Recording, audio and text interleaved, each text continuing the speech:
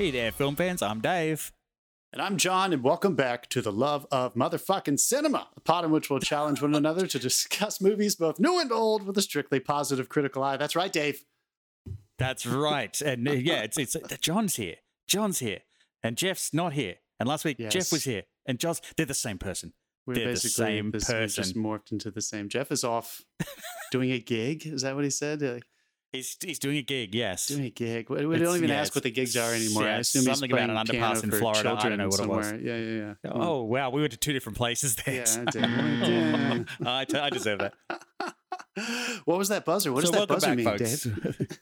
No, that buzzer is part of our shtick. It basically, if we say anything negative or stupid about a film, each other, the world, you will hear this sound, and that means we have to drink. Oh, yeah. So pour yourselves a glass and prepare to see double, one slightly shorter than the other.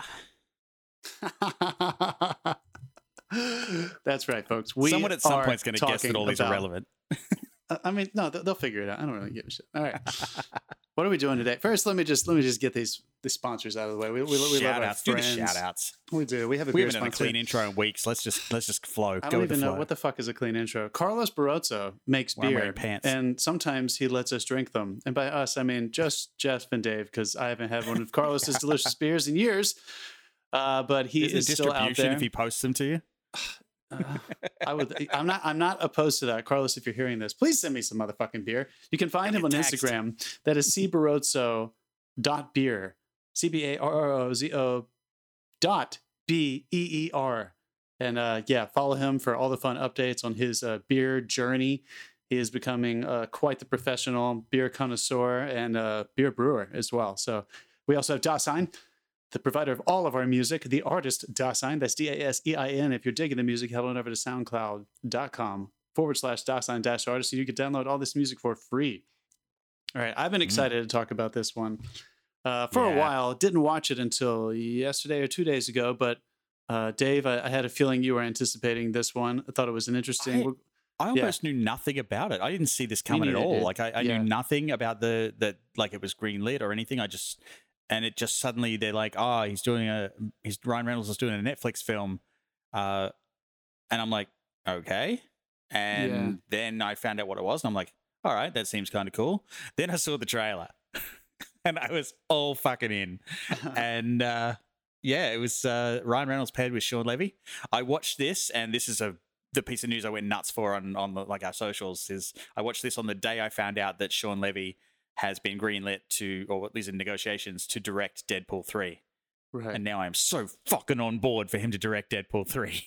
I mean, look, Sean Levy, he's no stranger to producing or directing. Let's just list off some of his big hits. First of all, we're talking about the movie The Adam Project. I guess we should just fucking announce that. Did I say that? Did you say that? It's in the title. It's in the title, but we're talking about The Adam Project. It's available on Netflix. Stars Ryan Reynolds, Zoe Saldana, Mark Ruffalo, Sean, who? What's this kid's name, Dave? Help me out here. Walker Scobell. Yeah, Yes. he plays. We'll get to it. We don't want to spoil anything, but it's right there in the trailer. He basically plays a young version of Mr. Ryan Jennifer Reynolds. Garner pops up in this too. Jennifer Garner, yeah. Thank you for calling her out. She's wonderful. It's directed by Sean Levy. Maybe you've heard of this guy because he's touched a few things that have been fairly successful in the past decade or so. Produced and directed several episodes on this of podcast. Stranger Things. What else did he just rock and roll for us? Fucking a Free Guy. little thing called Free Guy that if anyone also tunes into the Matt and Mark show may have heard me go off about and think, fuck, they don't have a gush alarm on that show. Yeah, I think I still haven't seen it. Like, so fuck me. I know I haven't seen it, but everyone I know. It's out for free now.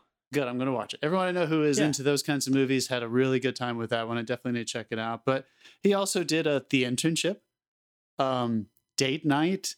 He's touched some fun family things like some of the Night at the Museums, The Pink Panther, Cheaper by the Dozen. So he's been around and he's been succeeding very well for quite a while.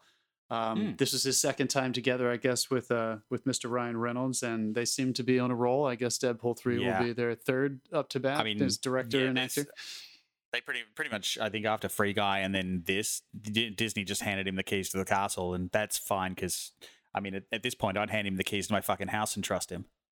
I mean, look, yeah, we're gonna get into it as we do we're gonna do our usual. We're gonna kind of just give you our overalls. We're gonna talk about some details we feel safe discussing until we kick your ass out of here to go watch it on your own, and then come back on your own time to listen to our spoiler section. But as anyone can kind of guess from the trailer, a lot of the implications aren't really possible. We can't spoil them too much for you. They really tell you what the gist of this film is when you watch the trailer. Yeah. I think they want you to know that in the synopsis going in. It's part of the shtick. They really want you to just see it play out. So I feel comfortable. I'm going to read off the little IMDb blurb here just to get us excited. Yeah. After accidentally crash landing in 2022, time-traveling fighter pilot Adam Reed, Ryan Reynolds, teams up with his 12-year-old self for a mission to save the future. That's right, folks. So basically, within the exposition is, it happens so quick. It's the first scene. They just dump you in it. Yeah. And new rule, by the way. Anything that has Give Me Some Lovin' in the soundtrack for the opening simply can't suck. That's new rule. I'm making a rule right here and there. They're setting the tone for you, and you're going to have fun. If you didn't know ahead of time from the fact that Ryan Reynolds is front and center with his quips and his timing and his humor and his self-awareness, it's all in this movie. Like, I think Sean Levy gets him so well at this point. They're having so much fun. They're not just having fun with material; they're having fun with the actor playing it, which is always. I think that's how Ryan Reynolds has proved himself to be of value. Every one of his projects is kind of built around him. And I feel like Walker, as a young Ryan Reynolds, channels Ryan Reynolds. Like, they obviously work together. There's a shot in where he's sitting in a car, not a shot in the movie, it's a shot on like Instagram, and he's sitting in the car and Ryan Reynolds is the front and Walker's in the back, and he's reciting the entire opening to Deadpool 2. Apparently he memorized the whole movie to get the gig. That's so fun. He's we'll get to the casting for sure. Yeah. I think that was probably really fun. It's probably challenging in some ways, but also really fun.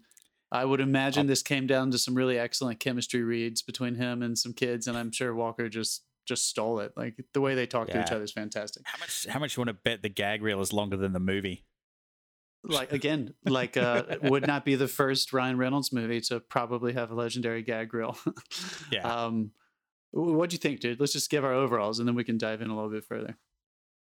You know what? This is how you do nostalgia right, as far as I'm concerned. I love this. This was fucking great. I sat there and watched it with my wife. It's science fiction, time travel, and it finished, and my wife was like, "I fucking love that." Like, so, Aww. It's a great thing for, like, it's a good date night film. It has a little bit of feels. It has a little bit of everything. I dug it. I thought every single person was fantastic in this. Yeah, I think I agree with you, man. It was beautiful. Like, there's some beautiful shots. Dude, that shot in the opening where he's just standing out in the forest and there's just burning trees or like embers of trees. I was like, oh, how did they do that shot? And now I have to go and look it up. So it's like, I can't find it yet. There'll be some podcasts come out that tell me how they did that.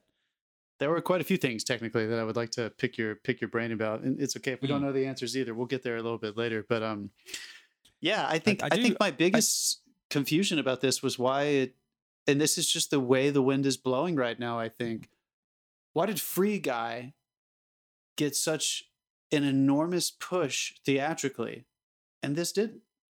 It's just. I think this. When they started making Free Guy, they were Fox. They were owned by Fox, and Disney bought Fox. And by that point, they already had a contract to distribute it. Yeah. In this case, I think Netflix bought the project or produced the project. So Netflix already owned it when they came to them. I still, and this is not what this episode is going to be about, folks, but it did make me want to just do a little bit more reading. I'm in an environment where I'm thinking about these things a lot, and I still feel like there is nothing but mystique around the way Netflix and these other massive streamers make their decisions. I guess they are at a place right now. The implication for me would be that they are at a place right now where they are making so much income from subscribers that they don't even feel a need to try to do marketing to get people to go see their movies in the theater. Actually, their numbers aren't doing so good. They've like plateaued. So now they're trying to pull in the big stars to boost subscriptions. Sure. But it's still I don't know. Like, my only complaint about this, this movie, the movie is what it is on face value. If you're in the mood to watch this kind of, like what you said, nostalgia based kind of action comedy having to do with time travel, this is right in the pocket. You're going to have a good time. Yeah. It's harmless. They're going to pull at your heartstrings just enough. You don't feel like you have to be super emotionally present for it. But if you let it do its job, you're probably going to get touched by the end of it. But you're also going to have fun. You're going to get all the humor that you want out of Ryan Reynolds. It was a very fun time. It just made me curious why. I think my only complaint was that I think I would have had more fun watching this on a giant screen. It was just, there was so much to it visually. No competition like that. Yeah. I would have loved to have seen this because I think I'm not sure if Netflix puts everything through their theaters on the West Coast. I'm not even sure. Yeah, I mean, I think it's anything they want to throw out for awards season. But I mean, I guess this was just something they felt comfortable putting straight on there and not theatrically, because they do release theatrically. But yeah, This one didn't, and it could have. This would have totally cleaned up. I can't. Like, out of all the movies they're thinking about releasing, I hear what you're saying, dude. Like, you're not wrong. They want their award pictures out there too. I get that, because they have to be for Academy Awards, and I think people still do try to go see these movies like in the theater. But this is one that I feel like, but also, yeah, people you're would right. have gone to the theater, dude, to see this. Also, for several reasons, this is a missed opportunity. Like, Free Guy has literally just dropped. Sean Levy directed, Ryan Reynolds starring. Yeah, right. And perfect straight timing. on the back of that, you drop this in the cinemas. Perfect timing. I know, it really did. Like this, I felt like I missed it or something. Money. Like, I was like, did it really not come out too long? Streaming. Like, I mean, this went straight to streaming. And I mean, that's one of the things, like, it's great that like streaming services are producing this high quality content now, because remember, there was a while where a lot of it was just like, 90% crap, and then you had the one golden series. Right. Like Netflix lived for a couple of years off Stranger Things and stuff like that. But now it's a case of they're making stuff so good, you wish they'd release it at the cinema. I wonder what Sean Levy thinks about this too, just to take us back to our director and producer incarnate here. This guy's just crushing it. Obviously, the man has a really good relationship, I'm assuming, with Netflix. Stranger Things, probably one of their tentpole shows for several years. He produced it, directed several episodes in both seasons. I wonder if, and I would just like to be his friend and not have a business conversation, but just ask him, like, there is something mentally that we can probably do. We can compartmentalize as filmmakers. Like, this is a series that's going to streaming. Well, of course it does. That's what series do. But when you make a movie like this, which we saw Uncharted recently, we saw Moonfall, like, this is in that category of action, of visual spectacle. And it just, I wonder if in his mind, I almost buzzed you for mentioning Moonfall on the show. Ah, come on. I almost buzzed you for, I'm going to buzz you for almost buzzing me for mentioning Moonfall. Come on, I still had a good time.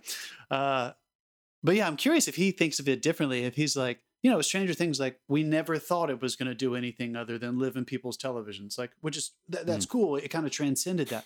But I wonder if he finished store at Times Square. Like, wow, I didn't know that. But I wonder when he makes shit like this, the Stranger Things experience. I didn't get paid to mention that, by the way. I walked past it going to the movies. Did it replace the Jekyll and Hyde?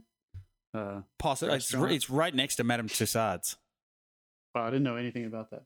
Yeah. But anyway, I'm just curious if he thinks anything, like, if he's like, fuck, like, for some reason this feels like it's not living in its true home, or if he has made peace with it, and we are all just going to have to get used to the fact that we need bigger and better televisions and sound systems to actually live up to what they're putting in front of us.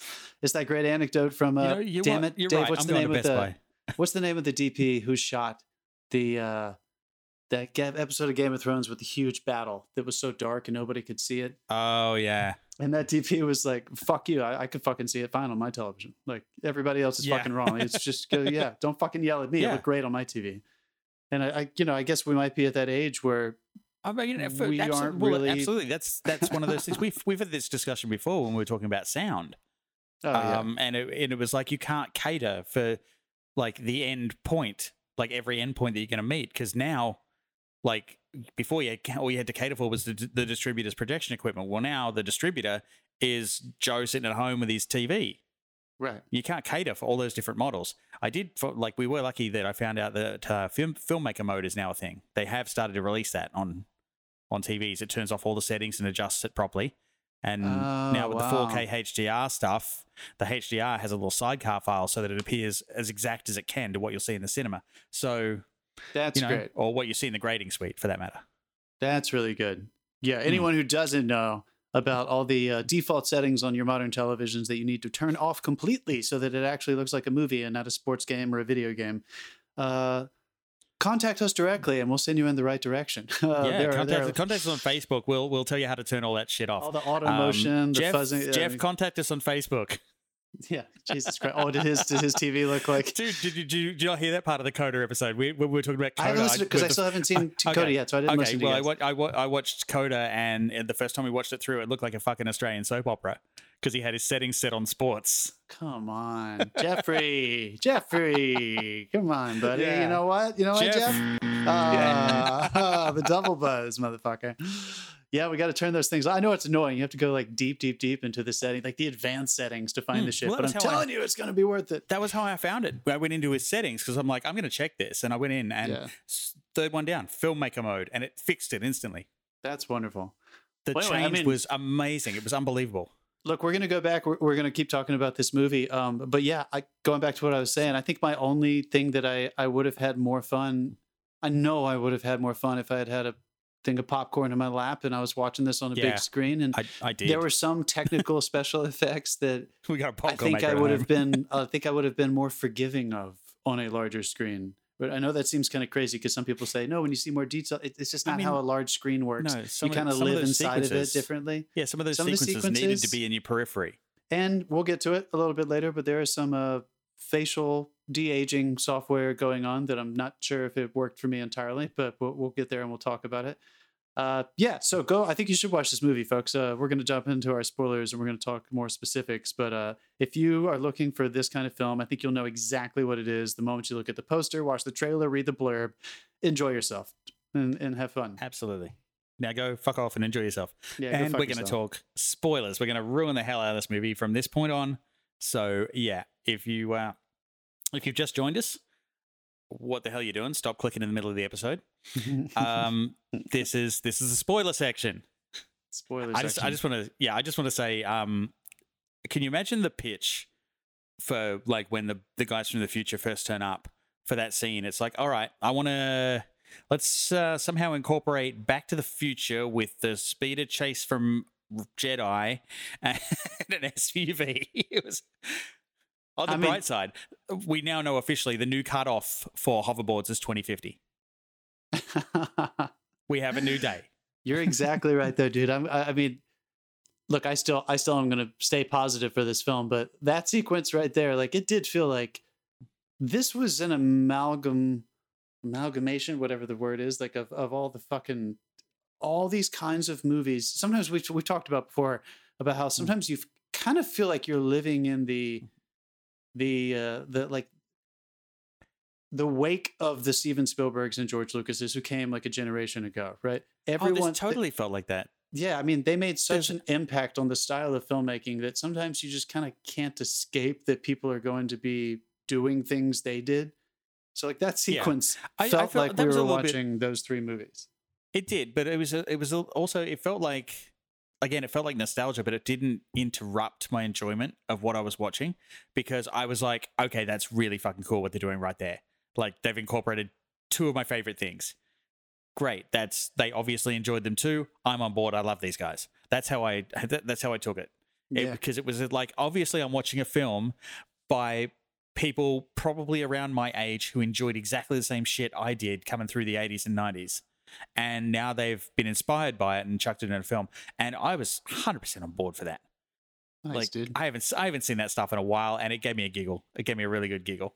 Explain do you feel like we complain sometimes, and I do have some complaints about how sci-fi movies, there is a trap that I can't remember what movie we have talked about before, but there's a trap whenever you're dealing with time travel. And it's almost like, God, it happens so much. Just the time travel thing comes up so much now. It's unfortunate for the filmmakers. Rules every fucking time. There's different rules every fucking time. So like when Avengers they have to teach their rules. Avengers Endgame changed their rules in the middle of the movie. I mean, change their own fucking rules, which, we've talked about that before too. But in a way, it's kind of annoying. It can be frustrating as an audience member when you kind of can't help but start thinking about the logistics and functionality of the world's physics. So there was a little bit of me that, like, they were having fun with it the way I think that a lot of action comedies try to have fun with it. that scene was charming, where the young version Walker, was trying to figure out, wait, the butterfly effect, basically, what's this going to do? And Ryan Reynolds was like, stop. Like, it's not worth it. I just told you the time travel is possible. Like, stop. Just don't even try to wrap your head around what's going to happen. So I guess that was fun that they tried to. They literally tried to tell us, don't think about it. But you kind of. I do like their explanation. Like, a little bit.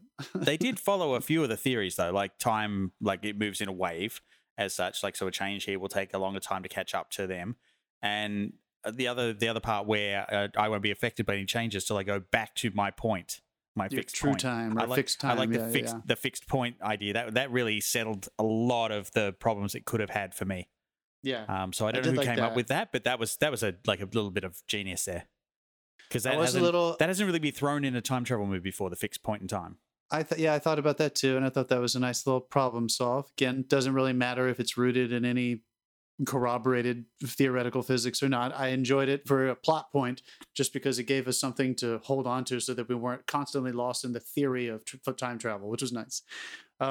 Specifically, I did find it a little weird that the last thing we hear him say before he goes into the wormhole at the very beginning to travel back in time is that, I can't remember the exact quote, but he basically is talking about how your trackers don't work when you go in through the wormholes unless you turn the device on and there's a quantum tracker, all this shit. But then they knew exactly where he was. Now, so I thought that was interesting that they showed up pretty seamlessly without a scene telling us that they thought that might be where he was. But whatever, I forgave it. And then I also, Dave, help me out here because I think I missed a detail. Why did their suits make them explode whenever anything touched them? Like, because it was happening with the cool little lightsaber weapon, which was fun. We can talk about that. But it also happened with regular guns. Yeah, that was when they were dying. And it's a quick throwaway line. He's like, if you die outside your fixed time, it gets messy. And that was it. That was like just the throwaway. So like those guys who disintegrated were actually being killed outside of their fixed time point. Oh, wow. And that's why they were disintegrating. So we're supposed to believe that every time that happened to one of those guys, no matter what the injury was, it was killing them. Yes. Okay, because there was so much armor. Sometimes I was confused whenever they would get shot. I was like, why are they're dying so easily? Yeah. And I thought that was strange. What is all that armor for if it's just kind of pointless? And they're 30 years ago weapons are taking you out pretty easily here. I don't know. Maybe you guys should think about it. Again, whatever. Those little things were happening. It didn't bother me at all. Houdini particle effects. It was great. It was lovely particle effects. It was fun watching that happen. And I think they had as much fun as they could have had with the opening fight scene in the woods that you were referring to earlier. When they started, I liked the tension too. I think I could have had maybe a little bit more tension, but I enjoyed it when he was like, "Oh no, get ready to run." I fucking love the lightsaber gag as well. Is that a lightsaber? No, it's not a lightsaber. And then he's like opens it and it's like an electrically charged staff, and the kid's like, "No, that's a lightsaber. That's a fucking lightsaber." Yeah, they definitely had fun with that stuff. I mean, that's what this movie was. Like the essence of those things. It does live in. I thought the plot was fun enough, but this movie, I can't imagine this movie really existing without Ryan Reynolds and that kid bantering, which is kind of absolutely. But again, that's why I think they were given the green light on it, because they found a kid who could do that, and it was quite funny. I'm willing to bet as well, because like there's the scene near the end when they're fighting at the reactor. Because we definitely didn't give any plot points away, but they end up like fighting in this reactor, and the kid gets hold of the staff, and he does this big, huge leap, and then lands, and he looks up, and he's like, superhero landing. I'm willing to bet Sean Levy put that joke in his mouth, and Ryan Reynolds did not know it was coming, and he's like, get a camera on Ryan, right now. There were so many good, funny moments like that. It's cheesy at some points too. I liked that they played against the cheese, though, I feel like Ryan Reynolds was doing Ryan Reynolds. He's always doing Ryan Reynolds, so I'm not going to give him... And then along comes Mark Ruffalo. But before that, I was just going to say that I think that was funny. Yeah, whatever, it's funny. It's... I think Ryan Reynolds was playing against the jokes enough so that all of his jokes, most of his jokes anyway, were coming out of frustration. Genuine frustration, and not just for the sake of, because on the paper, Reynolds can turn it on when he needs to. Like yeah, which was good though. I mean, it came from he's great with the quips, but yeah, when he needs to turn it on, you see it's turned on. Yeah, so I appreciated that. I don't know if that was directorial. I don't know if it was just him in his own mind, but that felt more like performance. Like on the page, I think it probably read as though they were motivated as well. But this movie would have gotten. I may have turned this movie off if it had just turned into them quipping within a plot that is so relatable. And again, I think that's Walker. not what it is at all. Yeah. Yeah, my favorite. I don't know if my favorite, but I really did enjoy the allusions to the whole. All right, so we'll give away some spoilers here. Mark Ruffalo's character plays their father, the father of Ryan Reynolds' character and Walter Scobell's character, and it's established very early on in the exposition. We're not giving anything super away here, that he is already dead. The movie starts and he's been dead for over a year in this car accident. So it's implied very seamlessly, of course, that Ryan Reynolds as an adult has not, did not have a father for most of his adolescence and his coming of age. And so there were all these wonderful scenes or almost scenes or implications that the kid is going through it and it's more fresh and he's not fully formed into his, calloused over defense mechanisms. And Ryan Reynolds is a walking defense mechanism. And I do think it worked well that they found ways to have them teach each other about growing up. And I know that, I mean, those were probably the most effective stuff to me. And I do think they did a good job of like just straddling. He gets, when he does he does the teaching, and one end Ryan Reynolds does the teaching, and then later on Ryan Reynolds is in a similar situation and the kid does it right back to him. And I'm like, that's fair. That's totally fair. Like he just lets him get the shit beat out of him. That's why this movie, I think, is better than what it could have. I think without that, it would have suffered. If it was just the action comedy, if it was just the what were we talking about not too long ago? There is some heart in this. There is some heart. I can't remember what movie we were talking about too long ago. Where like we were discussing like the archetypes and these like sci-fi action things. You don't really want to know too much about. You want to see them. You want to learn about them through action. I can't remember what movie we were talking about, but this is one of those where you have a protagonist who is the protagonist role is being shared. Right, it really is the same person but split.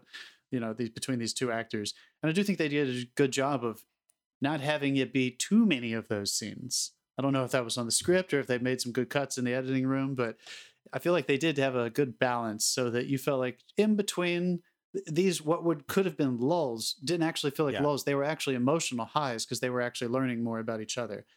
They weren't learning as much about each other in the action, which is interesting because sometimes the action is where you kind of reveal their motivations, their objectives. That's the other thing I love about like Levy as a director, though, because he has like Ryan Reynolds and Walker, and then he had Ryan Reynolds and Jodie Comer, who worked beautifully off each other, and the temptation would be there to just throw them in every scene, just have as much of that as possible because it works and people will watch it. But he didn't. He's got the rest of the story he's got to tell, so he pulls back on that and manages to get some actual heartfelt like moments in the film. And I really respect that about his work. I like that a lot. I really enjoyed the scene with Ryan Reynolds and Jennifer Garner. Jennifer Garner is the mother, and so she's also grieving, and she's just at a bar, and Ryan Reynolds runs into her, and obviously he's probably not supposed to see them. Butterfly effect, changing time, whatever. But they have rules this. Be damned in this movie. Fuck it. They just said, "Fuck it. Don't think about it. Fuck it." I like to think that's what I'd be like if I ever got access to time travel. Well, they did this with fucking Thor too, didn't they? Yeah. Right? They couldn't help themselves. They were like, we got to get him back with their mom. But I did think this one was touching. And look, Jennifer Gardner I think she's a good actor, and I think she's kind of underrated, but she just fits so well into this genre.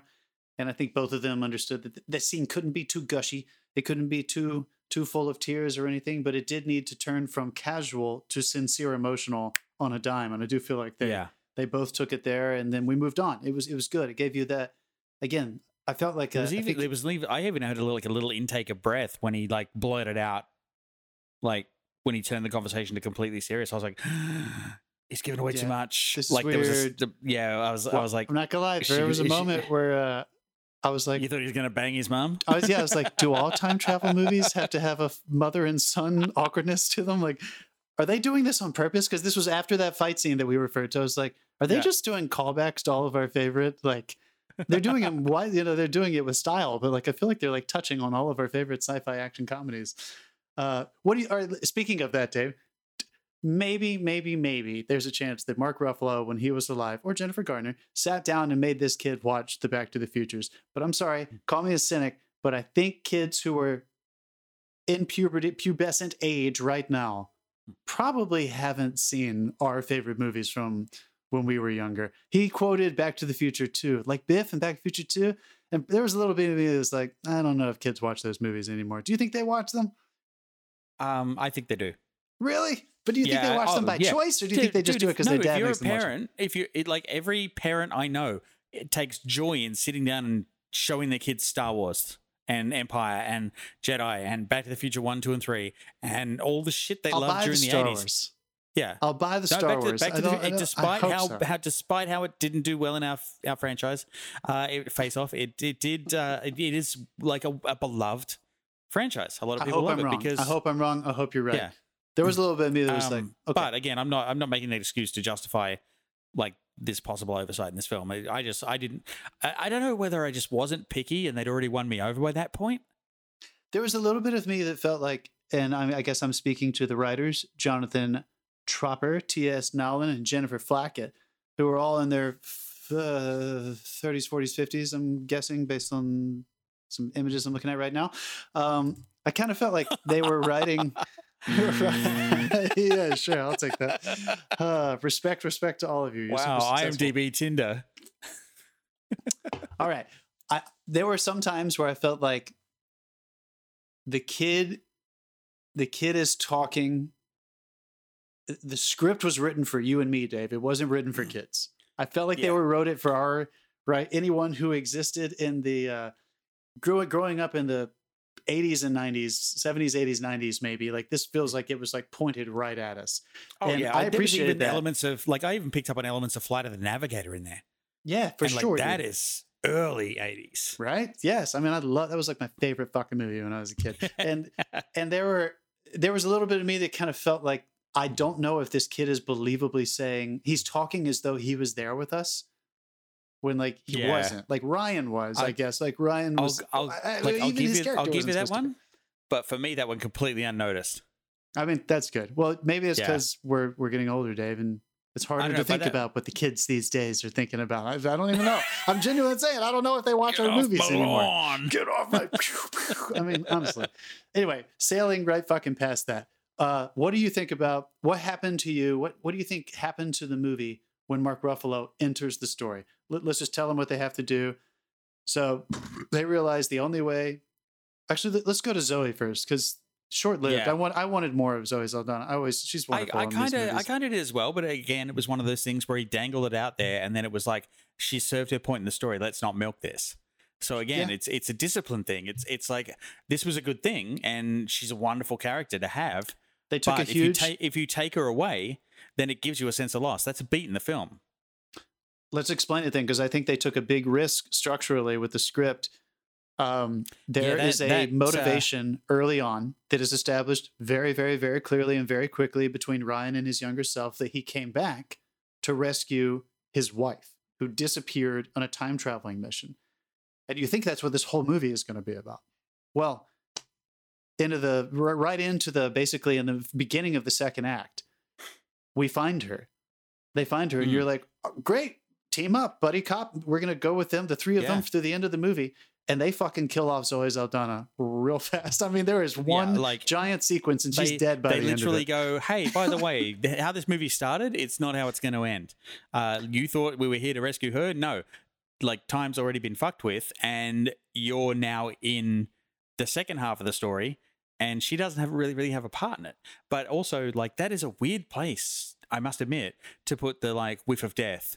Yes. Like, beat. I thought it was really interesting. I also thought it was the... Go ahead. It did raise the stakes from that point on, though, because she literally killed someone just to try and stop them. And I'm like, okay, it's on anyone could die at this point. From that point anyone could stop them. And I also thought it was Zoe Saldana, everyone's at risk. It was also a really wonderful way to introduce the theme that they kind of started fucking with, which I did appreciate. And it wasn't really established until now, which is, it's interesting to introduce a theme somewhere in your second act. But basically, she said she was talking, Zoe Saldana was talking to Ryan Reynolds about how he has to leave. He came back to save her, and now he has to leave her to save time, to save the world, to save everything. And the end result of that is when he does that, he'll lose her. Right. So that's what I'm saying. So this theme that they started introducing here, that like they've already messed with this idea of fixed time. Everyone belongs at a certain place at a certain time, and that's just how it is. After Zoe Saldana's sequence, when she makes him realize you can't stay here, it starts to allude to that a little bit. But from there to the end of the movie, they really start opening up the idea that we have no control. Like the illusion of all these sci-fi movies is that we're starting to garner more control over our physics and our universe. Yeah. And this movie is actually saying, because we had that illusion and we led into it, we forgot the fact that we actually don't have any control over any of these things. And they only have faith that they were going to meet someone again. else's reality right now. That was what that spoke. Like no, it was the thing where she laid down. It's like, yeah, no, the timeline's already been changed. It's already been changed. And I also like this. She said, but you're also, now one thing I couldn't understand the physics of this. She was also saying that we will have always met. We will always have had that time together. But then they didn't quite clarify if they were going to retain these memories when they return to fixed time. I don't think they do. I feel like that was just her trying to make him feel better so he'd go. Yeah. Like it was kind of like one of those things like, we'll always be together. Yeah. It gave me pause for just a second, because I think it kind of pushed against the theme it was just establishing, which is that we actually don't. To quote the great classic Team America, I promise I will never die. Yeah. I mean, no. I mean, you're right. But anyway, I do think they, whether or not they stuck the landing on the clarity of the theme they were trying to introduce, and in opposition to the obstacles of him actually having to just leave and her trying to make him feel better, it doesn't really matter. I thought it was emotional. It got you to move past it, and it launched them into the last part of their second act, which I thought was really interesting. It gave it a whole new spin when they realized 4 acts. Yeah, I mean, it definitely. Yeah, there's an argument for that. Like, there were Act at least 2 was 8 a big two-parter. sequences in this. Yeah, it was split, and I thought it was fun. The midpoint of this movie is basically when they get there with a lot of momentum, which is fun. The resolution was painful. The resolution is Zoe Saldana's death in the midpoint of this film, and they realized we have to go back and we have to get Dad to not invent this motherfucker. Big surprise. That's the first time they reveal that he is the one, their fucking father is the one who invented the technology that will lead to time travel, which was, the very movie of them, but who cares? We were on for the ride.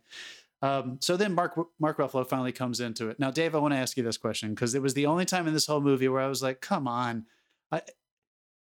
Ryan Reynolds is sitting in the back of a lecture hall, and he knows a piece of information about a quote that Mark Ruffalo says came from the Romans. And Ryan Reynolds has this back and forth with him in a lecture hall in front of other students. Mark Ruffalo is lecturing at some university, probably Harvard, about who actually said the quote. And they have this little back and forth. And Mark Ruffalo dismisses the class, class dismissed. And they're locking eyes with each other. And Mark Ruffalo says, Adam? He hasn't seen his son. He doesn't know who this guy is. For all he knows, he's a fucking stranger. Okay. What was that shit? That is romanticism at its best. Oh, come on. I will recognize you by your eyes. That is romanticism at its best. Like, for me, that was a thing. Like, it's corny, but it's a film thing. Corny, and it didn't go. I don't think they worked so hard after the fact for Mark Ruffalo to live life by the science. Yeah, I feel like in that particular moment, it was meant to endear you to him because he recognized him. Yeah, it didn't completely pull me out of it, but I was a little bit like, it was like, for me, it was like, okay, the picture that Ryan Reynolds has painted, like his character has painted of this man, is probably not what we thought, given the fact he recognizes him like 30 years after the fact. Yeah. It led into a sequence where they were catching up with each other and corroborating all of Mark Ruffalo's theories / trying to get into this funny little fight thing where they're trying to top each other, and so they can get to the actual dilemma. And I think it worked. I mean, I think there was a lot of talking right there in those middle scenes, and it had a funny moment in the middle of it where they punch each other. Yeah. That was which was charming. fucking cracked me up. I wanted to punch Mark Ruffalo too. I'm glad he posted. Somebody posted a freeze frame of Mark Ruffalo punching him back today. It's just awesome. But that was the only thing that irked me, I think, about the whole thing was like his character's refusal to like, no, you can't tell me any of this. No, you can't. You got to go. You got to leave. Like it was just so much refusal. It's like they're fucking there for a reason, dude. Come on. And I think I was meant to feel that frustration. I think you were. I think I liked it better when it was played between Doc Brown and Marty McFly in number 2 and number 3. I mean, again, no one will top that. You kind of can't escape. Like we knew that scene was probably going to come. The scientist is getting, it made it all worth it for me though. When at the end of this whole fucking movie, I'll jump ahead for a little bit. When the boys, the Adams, are trying to let the father, Mark Ruffalo, know that, Dad, we want to let you know what happened. You're going to die. Again, Back to the Future. Like the same fucking thing. A little bit. But whatever. And Mark Ruffalo said, referring back to that meeting, he said, I knew it. I saw it in your eyes. And you can't tell me how it happens. I don't want to know. And I'm sorry. But like I knew from that moment that I wasn't there for you. And I'm sorry. Turned into a little bit of the global hunting. It's not your fault. It's not your fault. Which is whatever. It was fine. It was still touching and funny. It was both, which is a good bullseye. But also, like, can you imagine in real life if you were that character and you're like, yeah, no, I saw it in your eyes, so I know it's coming. So every minute from that point on, you're like, waiting for something to come out and fucking kill you. What kind of a life is that? What's he just signed up for? It was weird. I'm not gonna lie. I did think it was a little. I wonder how much because I know they talked about, of course they talked about all these things. Ryan Reynolds was just, there was so much there. I understand as a character, there was more there for him to unpack, being able to look his father in the eye than for young Adam. Because young Adam just lost him. He's a child. Yeah, but I do feel like they didn't have as much, way more issues. But I do feel like they didn't really give the young Adam I wanted him to just run up to him and hug him. The kid. Like, where was that? Where he just turned into a kid and was kind of helpless. He was so quippy and so smart and so egotistical for so much of that movie. I do think there was a little bit more opportunity for them to just cut through it and go straight to the vulnerability, the helpless child. They never went there. Obviously, they chose not to. They wanted him to have a little bit more of that confidence, that observation. He was watching them. It's possible the talk that he gave himself, where he's talking about you made yourself hate him. Right. It's possible that's already started at that point. It's true. But yeah. God, if your dad's dead for a year, you see him, you're like 10 years old. I think I'm going to be a mess of tears and I'm going to be hugging him and I'm going to forget that I ever was a smartass. But it doesn't matter. I don't want to, I'm not trying to write the script. I just thought it was interesting that they chose to stay with Ryan Reynolds' perspective and keep it in that comedic, frustrated place, which again was very motivational. It really helped move the plot forward because it may have sucked us down if it turned into Mark Ruffalo and little Adam Walker and just emotional scenes. Yeah, that's fair. But it was good. All right, so now we're going to get to my biggest and only real flaw that I wanted to talk to you about and see if you felt the same way. There's a little movie, just a tiny little movie. It's a quick 3.5 hour called The Irishman. I don't know if you've heard of it. And a few years ago when this movie was out, I got kind of fucking sick of people talking about how they could never watch that movie because of the facial stuff on Robert De Niro and how it ruined the movie for them.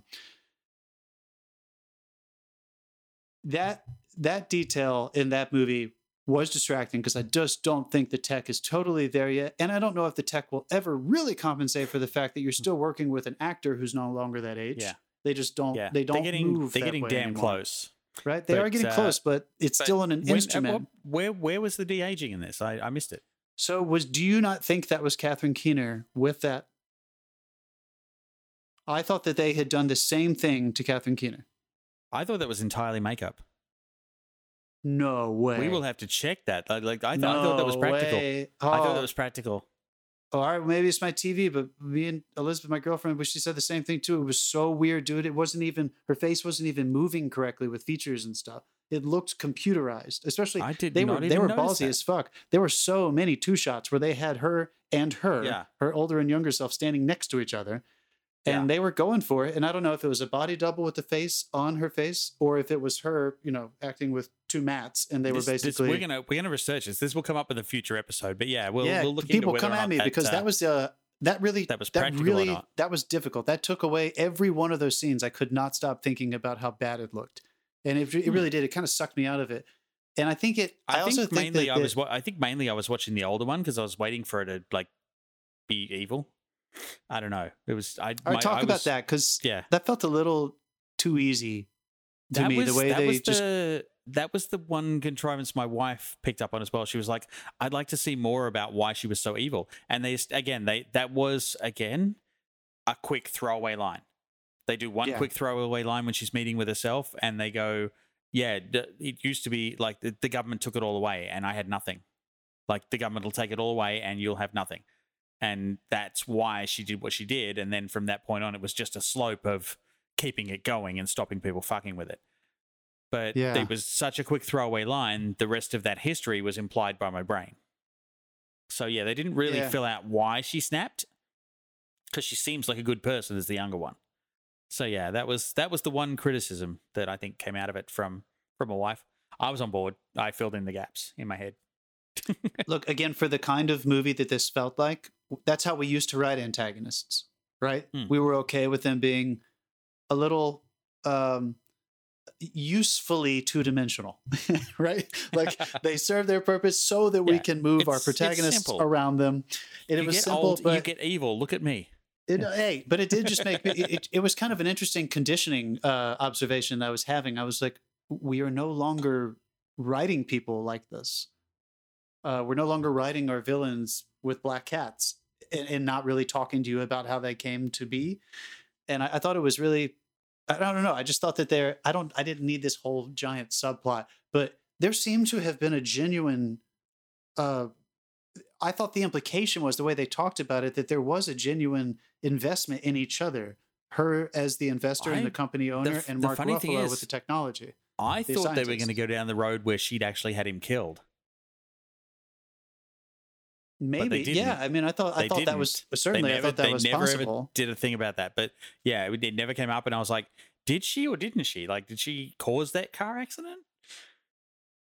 I mean, but, you're right. They didn't really go there, but that seems likely. That's what I was waiting for. Yeah, I wonder, was that possibly a plot element, and they just cut it?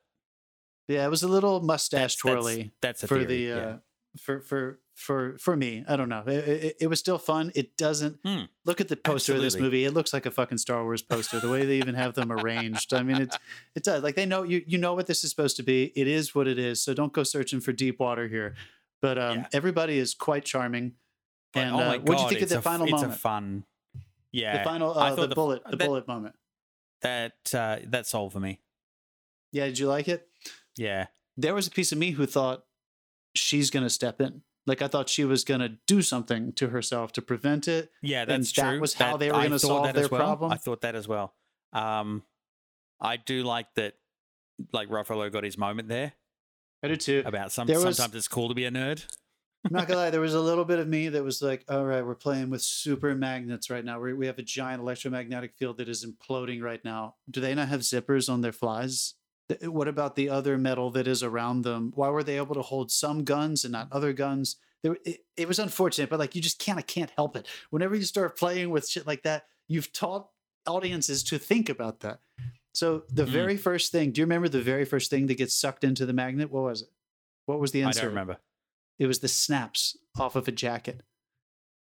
The very first thing is strong enough to pull snaps off of a fucking jacket. And then by the end of it, when the whole fucking room looked like a fucking wind tunnel. Right, yeah, the whole fucking thing was coming apart. And yet Catherine Keener was holding a gun that had, I don't even care if the gun wasn't metal. It had metal bullets in it because obviously the metal bullet gets sucked at the end. There were a few things where I was like, I'm just frustrated that I'm distracted by thinking about it. I wish you would have figured out a way for me to just not think about it. Yeah, kind of like they did with the time travel stuff. I feel like to watch those movies, you got to just let go of that. Like for some of the stuff. I know. I mean, it falls under sci-fi, so let's not pick it too hard. Yeah. Like if it fell under hyper realism, by all means, pick it to pieces. Sure. This was definitely not hyper realism. I know. It was just a little bit like, come on. You can't the whole movie is about. Not the whole movie, but a lot of the movie's themes are about. I loved Mark Ruffalo's final line when she's like, "You never understood the you have never understood yeah. the big picture. And he says, and you never yeah. understood, you never got the science. And she gets killed by her own bullet, getting sucked into the magnetism, blah, blah. Now she's dead. Okay. So how about the actual final moment? I used that phrase earlier. Did you enjoy the way it ended with the catch, cheesy Yeah. catch with dad, and then they're That just was not there? Yeah, I was waiting for get that. you? I thought it would happen separately, to be honest, because if it was catching up with them, it should have caught up with the little kid first. Yeah, I But- thought they were going to do that too, especially because of what I was saying earlier. Like they I don't clearly know how fast time made waves it move, more- though. I'm not a physicist. time waves, dude. I mean, they'll get you. But They'll get you. I did enjoy. Can't surf them. All right, now clarify this for me, Dave, because I'm still a little confused, and I'm sorry, but I could not think about it. I thought in Zoe Saldana's scene, she was pointing out that we won't remember, but we found each other once. We'll find each other again if we're supposed to, and it'll never change the fact that at some point in time we did find each other. All right, whatever. Put that aside. There are two scenes at the end of this movie after the boys disappear, Back to the Future style, and it's just Mark Ruffalo left in his fixed time, 1 year, a year and a half, I think, before he dies. It cuts forward to a scene where the little boy is repeating a scene with Jennifer Garner, his mother, that we saw earlier before Ryan Reynolds appeared at the beginning of this film. Were we supposed to think that the boy remembered what had happened to him and was choosing based on his memory to not treat his mother wrong? I think that was the echoes. That was just him realizing of his own. It was just a feeling. Okay, Yeah. that confused meant to me be just a because feeling, yeah. he Granted, clearly that wasn't telegraphed chose. too well. It could have been either way in that case. Like it did look like a choice. Yeah, it did look like a But choice, which I again, just it was wasn't kind of sure. like I don't know why I'm doing this, but I'm going to do this. Like I sort of thing for me. Yeah. I don't even know. I think I have a few ideas of how it could have gone a different way, but clearly they wanted it to feel that way. And they did, and I mean, and the second scene on which I know you're going to bring up, yeah, that confused me even more. I think that was sorry we killed Zoe scene. Yeah, I mean, she looked great. Zoe, she always looked great, and I was touched to see them back together in a similar story that he had told his younger self about how they met. Yes. And Yeah. but unlike the moment of decision that I felt like we saw young Adam make to treat his mom nice, I kept thinking we were going to see Ryan look at her with memory and be like, game on. Like, I found her. And they didn't play it that way. They played it in the true ambiguous, truly echo, It like just no happened again. knowledge Yeah. of anything. He just was attracted to That was this always woman. going to happen. She was right. Yeah. So I guess I one of them wasn't quite clear enough for me, or they were a little bit different, and I was just a little confused about whose rules were actually right. I know it ultimately doesn't fucking matter. Everybody's back in their fixed time. Nobody's and who cares? rules were We did right. it. Nobody's rules were right. But it was just a tiny little thing that, like, God, it's just a pebble in the shoe kind of thing. I was just ready to just have an emotional resolve for Time everyone travel. in this fucking movie. You might know, but it doesn't matter because some fucker changed it. Oh my God, it is. It's frustrating. This is Yeah. why You in can go cross-eyed. Endgame. That's why everybody has a chalkboard in their living room, just in case. This is literally why in Endgame they had there's a whole sequence dedicated, right? There's a whole sequence dedicated to them trying to explain why every movie was wrong up until now. And then they went, right? and then they way break that- their own. Yeah. I know. It's just like, come on. Well, you guys. it was kind of funny. It was like they explained it one way, and then the ancient one's like, no, it's not like that at all. Yeah. It was like, Whatever. You're going to get into that. Dave was right. I was wrong. Whenever time travel's involved and it's not heightened realism, go fuck yourself. Don't even try to take it sit seriously. back, relax, and enjoy the ride. Yeah, you're going to be annoyed. I should have 'Cause it'll probably all be had different a split tomorrow. for something before this movie, but this is a movie with rewatchability. I think if I was a child, I know I said I don't think this was made for kids. It was kids I mean, could the only watch way you're it. going to understand the physics of this entire movie is if you're on LSD when you watch it. So, yeah. Oh, LSD. I would definitely rewatch this movie though if I was a young person. Like, I think I could have seen myself latching onto this, having a lot of fun, a good sleepover movie with your friends. Yeah, I could see this being a fun one to rewatch. Still wish I could have seen it on a big screen. But I did recommend it to someone I work with, and he has a 10-year-old kid, and he was a little concerned about, like, they mentioned, like, you know, getting laid at one point in it and stuff like that. I'm like, well, it's up to a parent if you want to, you know, if that's the thing. You got a 10-year-old kid, and he's like, oh no, don't worry about it. My kid's been exposed to that. He goes to school, and I was like, yeah, fair enough, okay. He also probably So has a it's fucking phone, and those kids watch Yeah. porn at like 8, 7. It's ridiculous. You know they fucking do, dude. How about this? That's what One the last thing internet's I want for, to throw isn't it? at you, dude. They wrote a I song know about he's it. got Deadpool, and I know he's Yes. always funny in everything he does. But I kind of want Ryan to do an actual grounded human beings without superpowers comedy. I kind of want to see him do something. I kind of want to see him go in that direction again. He's been living in this superhero-y world for so long that I think he has found amazing ways to channel his thing into these characters, literally creating it with Deadpool, but also taking movies like Free Guy and Adam Project. They really let that kind of come through with the dialogue, and he's got all the talent. I just wouldn't mind seeing him take off the cape for a little bit and just do something grounded, just so we can laugh again. Just have fun. Yeah. He's so fucking funny. There was dude. a lot in a lot of his earlier work. There was a little bit of that. Yeah, Van Wilder, dude. I mean, come on. yeah. It's like, Oh, oh my God, dude. That was like where I felt. Did you just buzz me for saying Van Wilder? Yes. Is it because of the desserts that he brings over to the fraternity? Is that why you're buzzing me? Anyone who remembers that sequence? Oh my God, these are so good. What is this? It's so warm. I've seen that movie way too often to be like a frequent member of this podcast. Come on. Oh my God, it's so funny. But yeah, I wouldn't mind seeing that. Zoe Saldana, I assume we're going to see her popping up like crazy in the avatars when they Avatar, when they yeah. circle back. Yeah, I Guardians of think- the Galaxy has one more to go as well. She's got a lot sweet. of work. I didn't know Yeah. that they were doing another one.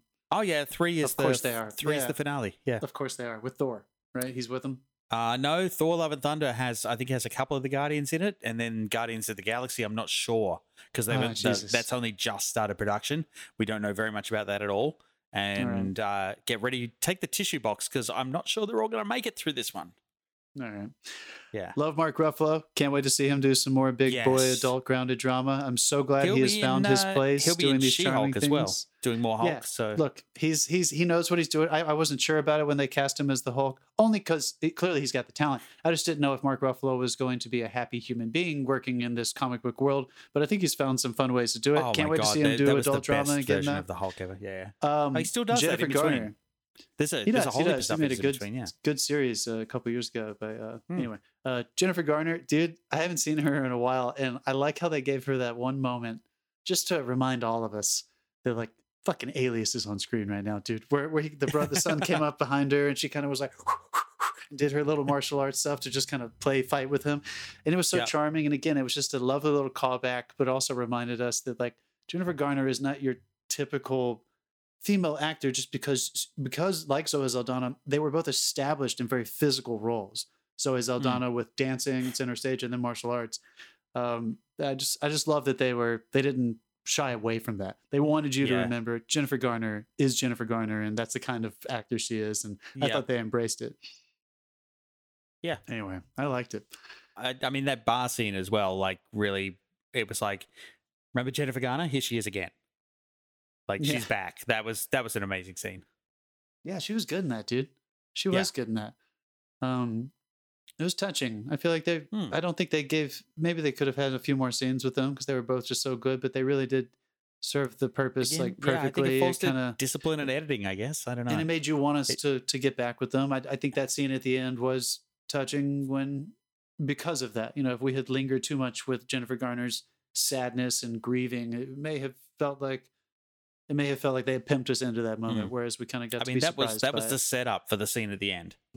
Really. Yeah, for sure. He was a real yeah. dick to her. He was a real pain in the butt. Yes. There was I mean, this weren't last we thing all? I'll say. There was a lovely, and I don't know if I've ever really seen this in a movie before. And this was one of the success of their time travel tropes, was that they really allowed, by stomping on the butterfly, Ray Bradbury's butterfly effect. They were like, "Fuck it." They let Ryan Reynolds said anything he fucking wanted to this kid. Yeah.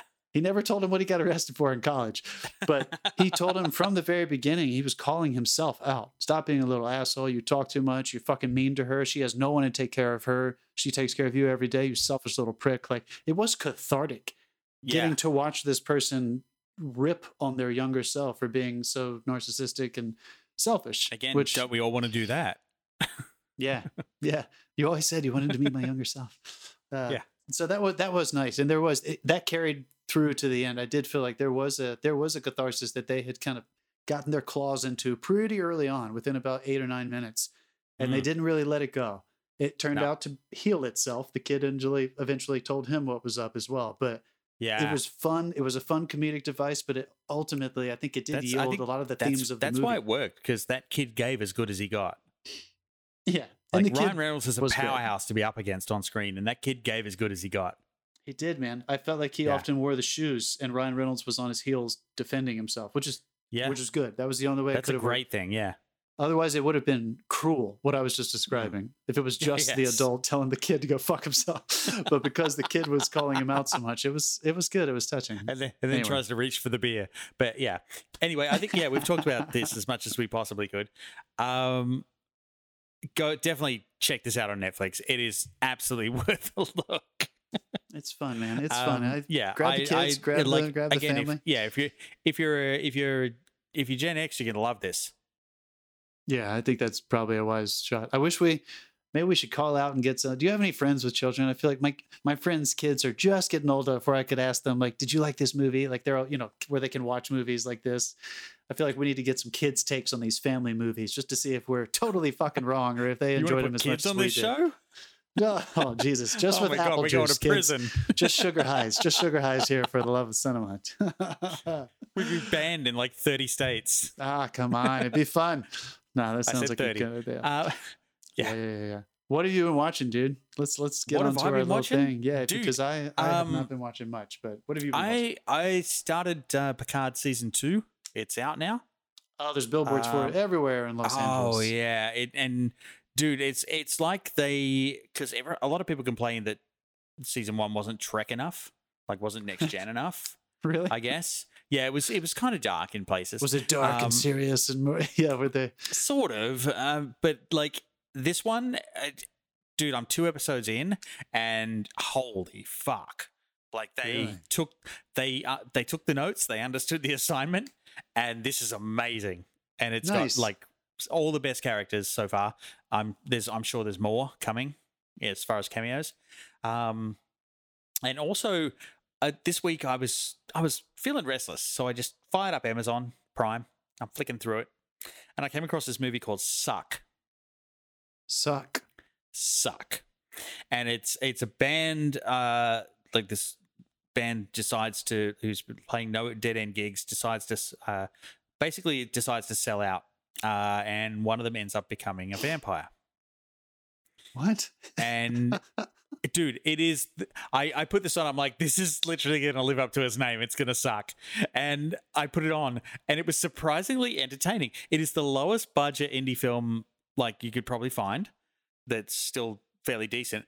But in the background, you've got fucking Alice Cooper as a bartender and like one of the antagonists. All these other fucking like huge, like musical producers and stuff in B-rolls behind the main cast of this band that's just touring, and like there's actually some like laugh out loud jokes in it, and I was pleasantly surprised. Damn. It's one of the, I would almost fall into those so bad it's good kind of things. Okay, yeah, but it sounds, because there's some stuff that's and like absolutely lives up to the name Suck in it, but it also like has some little gems in it. I was very surprised. I watched it right to the end. I was laughing. Yeah, Suck. Dude. Suck. Do not type it into Google. Well, we're not going to tell you what to do. Your body is your body. You type it in if you want to. But I watched, especially if you're at work. Jesus Christ. How many porn filters do you think they have on like major work computers, like corporations? My God, dude. Like, are they pretty good with those firewalls, or are they terrible? Back when I was, no, they're really good. They even have skin tone sensors that sense how much skin tone is in a picture you download. So yeah, they're onto it. Speaking from experience here, Mr. David Green. Well, no, I was once searching for something for an intro to a show I was working on, and this was when I was working for a studio I won't name. But I typed in Warner. I typed in ice rink pictures. And the first link that popped up said ice rink pictures. So I clicked on it. It was not fucking ice rink pictures. It was not. It was some things even I hadn't seen before. And I closed that page at like 0.3 of a second. I'm sitting there like, like fucking IT's coming for me. They're coming for me any minute now. Guys in black suits are going to bust in with guns and shit. And nothing happened. But like, It's like 2 girls, 1 cup territory. It was not that bad. Jesus. Oh my God. Yeah. When was the last time you thought about that, film fans? I just did that to you. Have fun. Have a good rest of your day. Trying not to throw up in your mouth. Do I buzz you or gush you for that? You're welcome. I watched, I'm not gonna lie, I started, I'm working so much, guys. I don't have enough time to watch the movies I want to see. So I've kind of just watched some sitcoms while we're eating. Fresh Prince of Bel-Air. I'm not gonna lie, I started watching that a little What's bit. it like? Well, no, the old one. And it made me old think. one. Okay, because I forgot because, I watched the Super Bowl like everybody else. And my Lord, they were pushing that like it's the only thing on television. So maybe I'll give that a shot at some point. I've heard it's not a comedy, watched, it's dramatic, but like, yeah. Oh, it looks dramatic as hell. And I think they went a totally different way. Single camera, heavy drama, all the socio-political commentary you're looking for, I think. All right. I also watched this documentary last night called Overnight. And it's about the writer-director Troy Duffy, the guy who made The Boondock Saints. Oh. And about his kind of rise and fall overnight, getting like the largest script deal like in history in like 97 for off like the fucking radar. Yeah. $300,000, treated people really poorly, eventually got Miramax turned their back on them and really kind of just buried them, and nobody wanted to buy the film. It was a real lesson, and just like how like, you really can't go to the top very quickly in this business if you have lots of luck. But even in those exceptional scenarios, man, it matters how you treat people. It matters really does. how you fucking treat people. I'm in this environment right now in school and just being over here in this town. Yeah. And like, you can really tell that like the people who you're going to hope and assume that everybody is talented enough to compete. So if that's a given, then you're spending so much fucking time with each other. You want to actually not hate each other. You want to feel like you're treating with respect and getting respect. And man, so it was not a positive, happy watch. It was hard to watch and really kind of disgusting at some points, but a good reminder that like, Jesus Christ. Anyway, that was on Prime. If anybody wants to check that one out, that was an interesting, informative documentary about a crazy rise and fall. But yeah, what are we doing next week, dude? Do we have anything on the docket? Well, on the docket at the moment is The Outfit. Oh yeah, we are coming into that time of year where we might have to start scrounging. I know we still haven't seen Belfast. The Outfit either. is it's fair. The Outfit's a Mark Rylance film. So I'm kind of interested. I mean, always in what that is. Maybe you've heard of him, Mark Rylance. Yeah, he's a pretty good actor. Yeah, he's been in a couple of things. Well, check our show notes, check our announcements. I think we're going to be doing that one, but we might not. But we'll get back to you. It could be anything. That's what's on the list. But if something better comes up, we'll definitely. I'll probably go and see that anyway. And then we'll do whatever we do. Thank you, film fans. Have a great fucking week. Enjoy your time. Watch The Adam Project.